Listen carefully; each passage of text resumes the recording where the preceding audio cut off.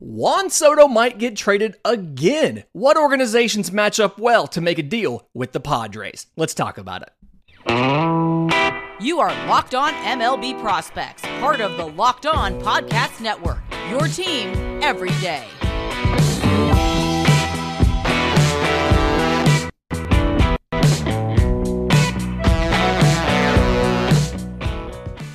Yes, welcome on in to Locked On MLB Prospects, your home for all things minor league baseball. I'm your host, Lindsey Crosby, award-winning baseball writer and podcaster, and thank you for making this your first listen every single day. We're proudly part of the Locked On Podcast Network, where it's your team every day. And today's episode is made possible by our friends at FanDuel. Make every moment more. Visit FanDuel.com/lockedon to get started today. Reporting coming out of San Diego is that the Padres are considering trading Juan Soto. Obviously, giant package to get him from the Washington Nationals. We talked about that in depth when it happened. And they need to cut some payroll. They need to, and really need to find a better broadcast partner, but they need to supposedly cut about 20% of payroll to get down to about $200 million, with Soto expected to get $30 million in his final year of arbitration before hitting free agency. Some of the expectation is that Juan Soto gets moved. Who is in a good position to trade for Juan Soto, and should they do it or not? Gonna be fun and interesting here. And this isn't gonna be cheap. This isn't a dump, right? The Padres want to compete in 2024, and so you're going to have to legitimately give prospects, major league talent to the Padres for them to make this deal. They could always just hold them, move them at the deadline if they are not in contention, or keep him and take the qualifying offer draft pick if he walks in free agency. So when you look at the Padres, assuming they're getting major league talent and major league adjacent talent back, what they need to focus on, they need a center fielder, they need a first baseman, and they need starting pitching. Obvious, these are the three needs of this team. And if you don't get at least one, if not two of those buckets, I don't think you really have a chance. The team that lines up the best to fill multiple of these buckets as soon as next season, to me, is the New York Yankees. Now, our host of Locked On Yankees, Stacey Gotsulias, said that the cost is too high and she doesn't want this to happen. It's the episode back on October 11th. I'll link that up here in the corner on YouTube in a little card, and we'll put it in the episode description in the show notes. But she thinks the cost is too high. And when you look at what should Juan Soto cost, the expectation is it's going to take an average major leaguer, preferably somebody who is pre-arbitration. It's assumed it's going to take one top 5 prospect, another top 15 prospect, and then maybe a back end of the top 30 kind of person. And when you look at the Yankees, if you're trying to fill those 3 buckets of needs for the Padres, it can absolutely be done by the Yankees, right? If you look at starting pitching, depending on if you want to go with a top prospect, I could absolutely see Chase Hampton, who I have in the top 3 on the team. I could see Chase Hampton, was most recently in Double-A to finish the year, finished with 145 strikeouts and an ERA of 3.63. He could be the centerpiece, the top 5 guy in that deal. If you wanted to go back a little bit and find that top 10, top 15 guy, there's a bunch of major league adjacent pitchers here that are options. Drew Thorpe's a little bit younger. He was a high A to Double-A in 2023, but you've got him. You've got Clayton Beeter. You've got Will Warren. Beeter made it to Triple-A. He had a 3.62 ERA and 165 strikeouts this year, where Warren made it to Triple-A, 149 strikeouts and a 3.35 ERA in 129 games. I could see Warren potentially breaking camp with the Padres in the starting rotation, depending on how things went. I could see Beeter competing for that as well. You could see Thorpe or Hampton by the end of the season and or 2025. So there's multiple different starting pitching options, right?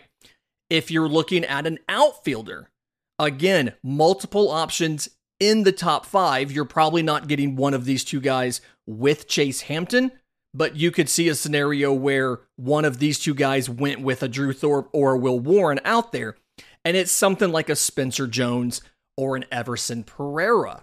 So Pereira actually made his major league debut, but AA, AAA to the bigs, 107 games, batted .265, .341, .465 combined across all the levels, 41 extra base hits in his 107 games. So he is major league, could be up to start 2024 for the Padres.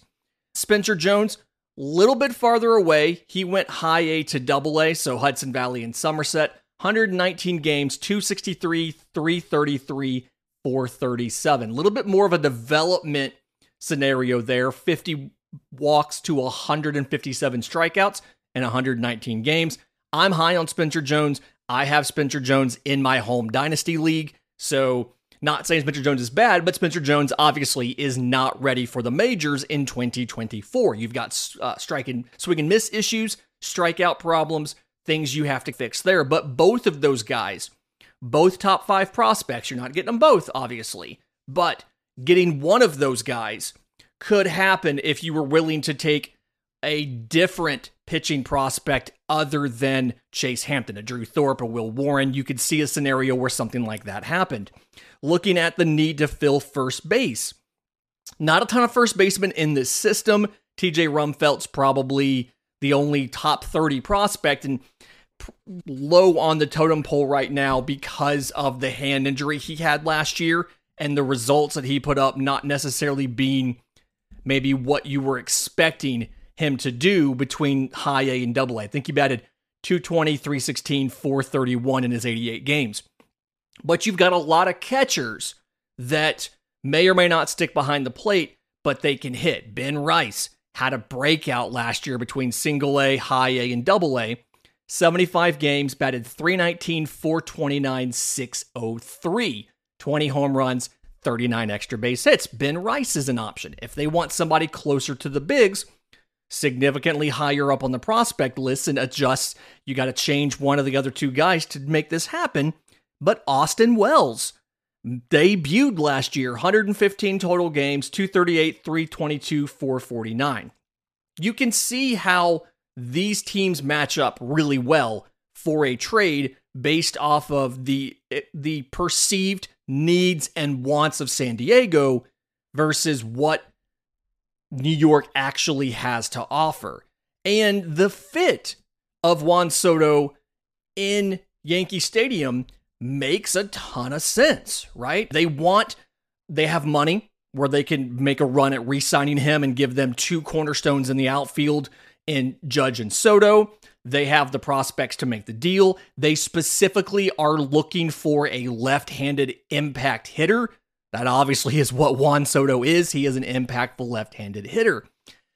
The issue here, and back to the point that Stacey Gotsoulias and our friends from Locked On Yankees had when they discussed this back in October, is this is a lot of major league adjacent talent. And for a Yankees squad that took a step back in 2023 because of injuries and not quite having the depth, especially in the pitching staff, to overcome those injuries, it's hard to then turn around and ship out many of those major league adjacent prospects, or in some case, like Pereira and Wells, guys who actually debuted in the majors, to turn around and ship those out for only one guaranteed year of Juan Soto, because he is represented by Scott Boras. Those guys typically reach free agency. Now, you'd assume the Yankees would have the inside track towards getting a long-term extension with him and or signing him when he first hit free agency, because you have 5 days to exclusively negotiate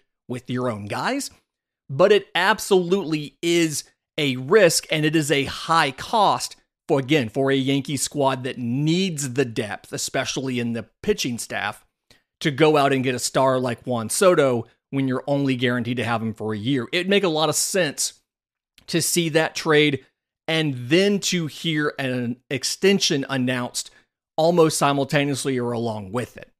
I'm thinking similar to what Atlanta did with Matt Olson and what Atlanta did with Sean Murphy, although neither one of those guys represented by Scott Boras. That's the big unknown in that whole situation.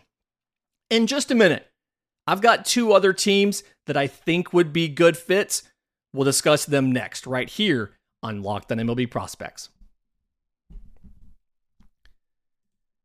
But first, today's episode is brought to you by our friends at FanDuel. You can score early this NFL season with FanDuel, America's #1 sportsbook. Right now, new customers get $150 in bonus bets with any winning $5 moneyline bet. That's $150 if your team wins. If you've been thinking about joining FanDuel, no better time to get in on the action. They've got a bunch of stuff up for Thanksgiving.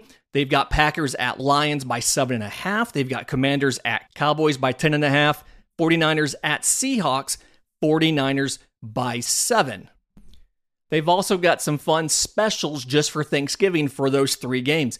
Pick 6, will any defensive player have an interception for a touchdown? Will these combinations of quarterbacks or receivers hit certain milestones? Will anybody score a 60-plus yard field goal? A fun way to inject some more interest into the Thanksgiving games that you're watching while you're at home with your family. So, make every moment more with FanDuel. Visit FanDuel.com/lockedon to kick off the NFL season with FanDuel, an official partner of the NFL.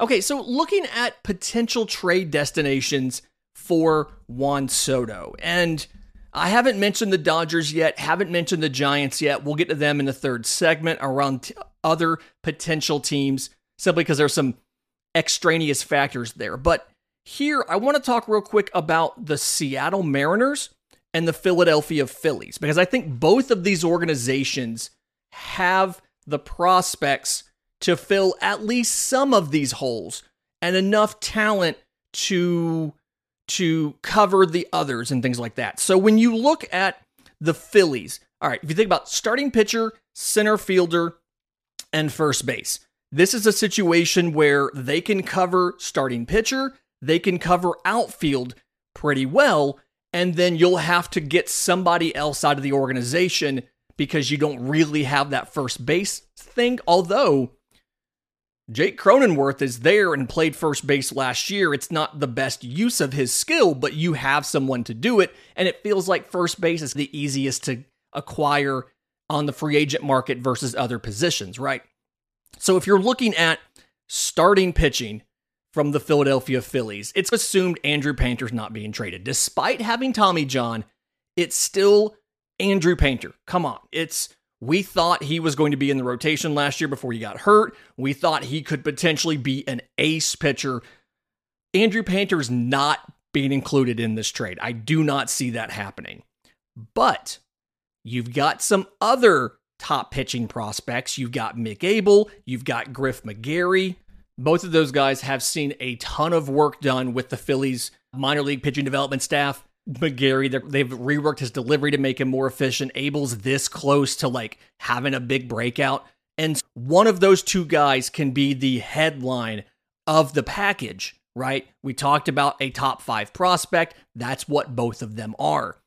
For the outfield portion, you've got a couple different options. The big swing is for the Padres to ask for Brandon Marsh. I don't think that's going to happen. Brandon Marsh is more than just an average major league regular. He's above average production, things like that. He's produced in the past. I don't necessarily think that's going to happen. There could be a conversation about outfield. Johan Rojas came up. We had very high expectations for him. His defense did play a difference, even if the offense wasn't quite there, depending on how the organization feels about him, depending on how Philadelphia feels he's going to continue to develop and what he could do. You could see Johan Rojas be the other significant portion of that package. You could also see Philadelphia drop down a little bit in the prospect rankings, grab a guy like a Justin Crawford, only 19 years old, but a pure center field prospect. Somebody like a Gabriel Rincones, they just third rounder in 2022, just got back from the Arizona Fall League, a little bit of a higher level, could possibly see something like that happen. And then first base is where it's really tough. There's not a lot of great first basemen in this system, hence why you had to move Bryce Harper to first base. But you could make up for the lack of a first baseman by either sending possibly a prospect catcher, or just finding another position player to send. It does feel like this organization has a lot of shortstop options, right? There's an inordinate number of young shortstops in this system. I'm not saying trade an Aiden Miller or anything like that, but you've got young players. You could always package one of those 18, 19-year-old lottery ticket type players in to go with two top prospects in an Abel or McGarry and a Johan Rojas, right? That third piece can be a little bit weaker if you have two top 5 prospects headlining the deal. And then obviously this means now Philadelphia's offense, at least for a season, and you would hope there too, they would be able to re-sign Soto if they're giving up one of those top pitchers. You're looking at Brandon Marsh in center, Juan Soto in left, Nick Castellanos in right, with Kyle Schwarber at DH, and Bryce Harper at first base, and then you've got Trey Turner, Nick Realmuto. This is a very potent offense, and Soto's not great defensively, but he's better than Schwarber. You still got some options there. The other team is the Seattle Mariners, and the more I think about it, the more I like it, again, assuming they're able to re-sign Juan Soto. So if you look at starting pitching, everybody's assumed that you're going to have starting pitching get moved by Seattle because they have holes like second base and stuff like that. I don't think Logan Gilbert's not getting moved. George Kirby's not getting moved. I don't think Bryce Miller's getting moved. But you could see either Brian Wu, who right now profiles to be competing with Marco Gonzalez for your 5th starter spot. You could see Brian Wu possibly headlining that package. You could maybe see a guy like an Emerson Hancock potentially headlining that package. One of those two pitchers, both of them obviously have major league time. They've both pitched. Wu's been more successful at the major league level than Hancock, but either way, you could see one of those two guys be the centerpiece of this package. To go along with that, you have first base options. I think Tyler Locklear, being a top 5 prospect, would fill the other big need in that trade as far as giving you a major league caliber first baseman. Just came back from the AFL, isn't quite ready, but is closer. Gives you an opportunity to run through the rest of the Jake Cronenworth deal and then bring up Tyler Locklear to play first base. And then if they want an outfielder, that's where this is a little bit iffy and why it's a little bit farther back instead of the first segment, because you don't really have a major league ready outfielder to give up except for maybe Jonathan Clace. And it feels like you're not going to give up Tyler Locklear and one of those two pitchers and Jonathan Clace. That's a very expensive package for the Mariners to give up to get Juan Soto, unless you already have the extension agreed to when you make that deal. That's not a package that I want to agree to, giving up 3 top prospects like that until I know for a fact that we are going to be able to keep Juan Soto. I don't think the money is actually as big of a deal for Seattle as people think. Like, I'll remind folks, back in 2018, Seattle's payroll was like $162 million, and it was a top 8 payroll in baseball. So this is an organization that can spend, and you've seen the payroll dramatically increase in just the last couple of years, as you've seen some of these guys like a Luis Castillo sign a long-term deal, the obvious mega extension for Julio Rodriguez. I'm confident that you could fit a Juan Soto contract in on this team because you have such a great farm system full of young players and you have so many young pitchers at the major league level. Now, again, I don't necessarily want to give up a guy like a Jonathan Clace if they want a center field option. I don't want to do a package that has Brian Wu or Emerson Hancock and 2 other top 5, top 10 prospects in Locklear and Clace without having Soto already locked down. Maybe they decide, hey, we can offer you a corner outfield option, something like a Gabriel Gonzalez, who's a top 5 prospect as well, and back off on the starting pitching return. I don't quite know what would be accepted by the Padres, but this is an organization that I feel like could handle the contract if they want to, has the prospects to make a deal, and has a fit on the roster to play left field. It would be I think right now you profile to have either Cade Marlowe or Dominic Canzone in left field. But instead, if you could add Juan Soto to go next to Julio Rodriguez, that's a very good Mariners team. In just a minute, let's talk about a couple of the other options. There's some teams that either don't have the prospects or the money, and then some that could maybe work it out. We'll talk about that next right here on Locked on MLB Prospects.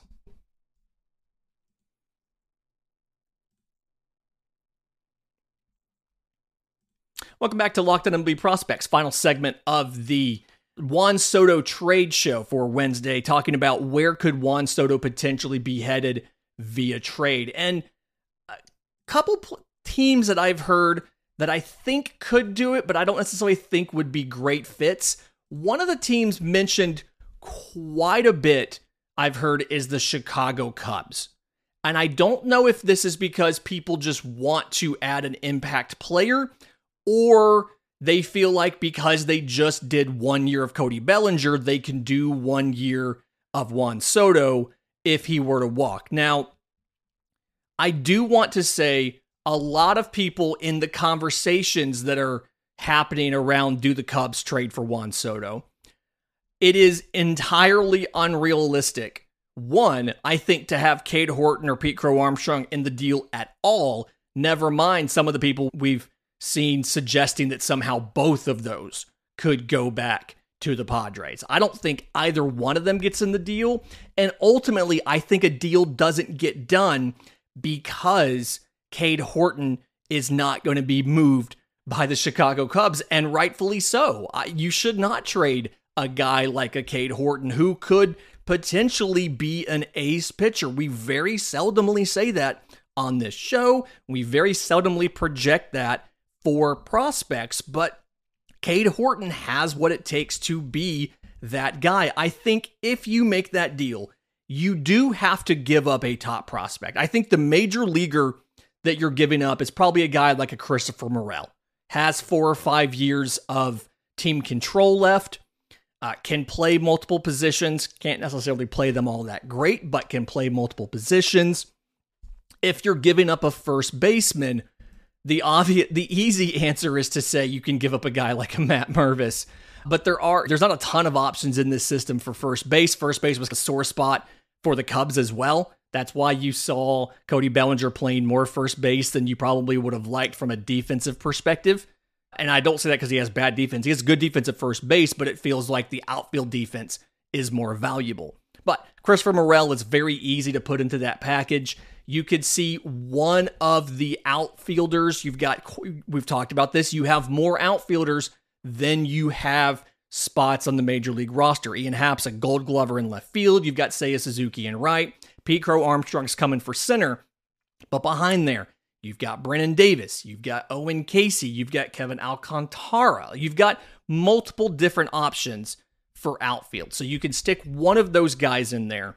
And then depending on the quality of that outfielder that goes, helps you figure out which one of your major league adjacent pitchers gets moved in the deal. Is it a Ben Brown? Is it a Caleb Killian? Is it a Hayden Wieneski?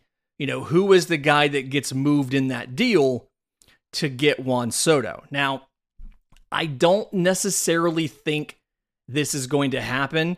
Obviously, it could, but, because there's so many outfielders here, there's so many pitching prospects here, you can see how you can fill 2 of those 3 needs. I just think that there's some other teams that are better fits. I specifically did not mention the Dodgers or the Giants up early. The Dodgers obviously have just an absolutely fantastic collection of talent in the minor leagues. They have the money. They've been saving money for Shohei Ohtani. If for some reason they don't get Shohei, it could be very easy to turn around and stroke a check to Juan Soto and pay him long term. They have a ton of pitchers that they could trade. I don't think Bobby Miller is going to be moved, but Nick Frasso, Landon Knack, Gavin Stone, Emmett Sheehan, I could see any one of those 4 headlining the package. They've already dipped into that starting pitching depth when they dealt Nick Nastrini to the White Sox. First base, Michael Busch was just a dominant force in AAA for them all year. They've got him and Miguel Vargas to together figure out some play time in either second or third. He absolutely could play first base because he can't do that in LA, and he's probably better suited to first base than he is second or third anyway. And then they've got tons of other options in their system, whether it's guys coming out of the DSL, whether it's low-level infielders, tons of stuff to add into the deal to make this happen. You could see, like I said, Michael Busch, Gavin Stone, and really whatever other random third or fourth prospect you want. You could see that happen rather easily. I don't see the Padres trading Juan Soto within the division. I just don't think it's going to happen. It doesn't seem realistic that they would trade Juan Soto to one of their rivals. If the Dodgers were in a different division, this would be an easy slam dunk put together, but it's not. And the Dodgers not trading for Juan Soto when he was a National, I definitely don't think that they'll get him now that he's controlled by one of their main rivals in the division. Giants, it's same thing. It's in the division. I don't necessarily think there would be as many hangups on the Padres side about making a deal with the Giants. The Giants, yes, they won 100 games 2 years ago, but there's not that giant rivalry between the Padres and Giants like there is between the Padres and Dodgers. For the Giants' perspective, I just don't think they really have the great kind of talent to line up. They've got some top prospects that would fit some of these starting pitching or center field. You've got Luis Matos, you've got Kyle Harrison, and then there's a bunch of younger pitchers underneath like Carson Wisenhunt, who's a guy that we've talked about quite a bit, Keaton Wynn, Mason Black. You've got options to put this package together, but it's just something where I don't necessarily think you're going to see that kind of package come together because it is a team within the division, and the Giants don't have enough options in top prospect talent to counter and beat another team's offer. There's a couple teams that would love to have them, but just don't have the prospects to make the deal. The Atlanta Braves are a team that have an opening in left field. They've freed up some money by all their non-tenders and stuff.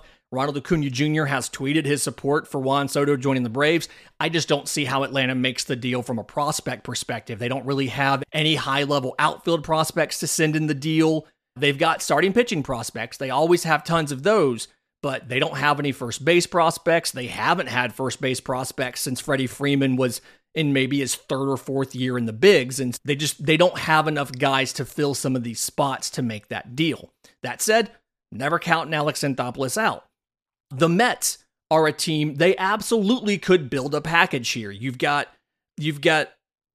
Mark Vientos, who was battling Brett Beatty for third base. He can also play first. You could put him as the centerpiece of the package. You could also do Kevin Parada, because I think we've learned by now Kevin Parada's probably not going to stick behind the plate. You could put Kevin Parada, call him a first baseman, and make him as the centerpiece of the deal. You've got some outfielders, Jet Williams. You've acquired some guys, or you've developed some guys that could be in this deal. But from a contractual standpoint, Juan Soto having 1 year of team control, it doesn't make a lot of sense to make this deal, because the Mets talked last year at the trade deadline when they told Scherzer they were going to trade him that they were looking at a 2025 to 2026 competitive window. You are only guaranteed to have Juan Soto through 2024. So it doesn't make a lot of sense to make the deal if you are the Mets unless an extension is part of that deal. I've seen people talk about the Red Sox need to add Juan Soto to go in left field. One, the perfect left fielder for that ballpark is actually Adam Duvall. He is the perfect guy to play in left field because of, one, his defense is good in front of that wall, and two, the way he hits everything, giant fly balls to left field. It's perfect for Boston. They've already got enough outfielders, and I just don't necessarily feel like there's enough talent, especially at first base and starting pitching, for Boston to make this deal, because you're not going to trade Tristan Casas, you're not going to trade Brayan Bello, and the last thing that they need to go out and that the Padres need to go out and get is Marcelo Meyer, because they have 5 shortstops. They have both Ha-Seong Kim and Xander Bogaerts signed long-term, so they don't need to go get a shortstop. So it doesn't quite fit in that well. And there's a couple teams that have the prospects, but they're not going to spend this kind of money. The Brewers aren't going to spend the kind of money to pay Juan Soto $30 million and extend him long term. The Guardians, the Rays, those aren't teams that are going to do something like this. The Orioles, they've got tons of prospects that they have to move, including both infielders and outfielders. Don't have a ton of the pitching, and I just don't trust the Orioles to give significant money to anybody because they just don't do that. So either way, let me know if there's other teams that you think could trade for Juan Soto and what a package might look like. I'm on Twitter at Crosby Baseball, shows on Twitter at Locked On Farm. All the ways to reach us in the episode description, in the show notes, we have a link tree in there. In the meantime, remember, it's always a great time to pay a minor leaguer.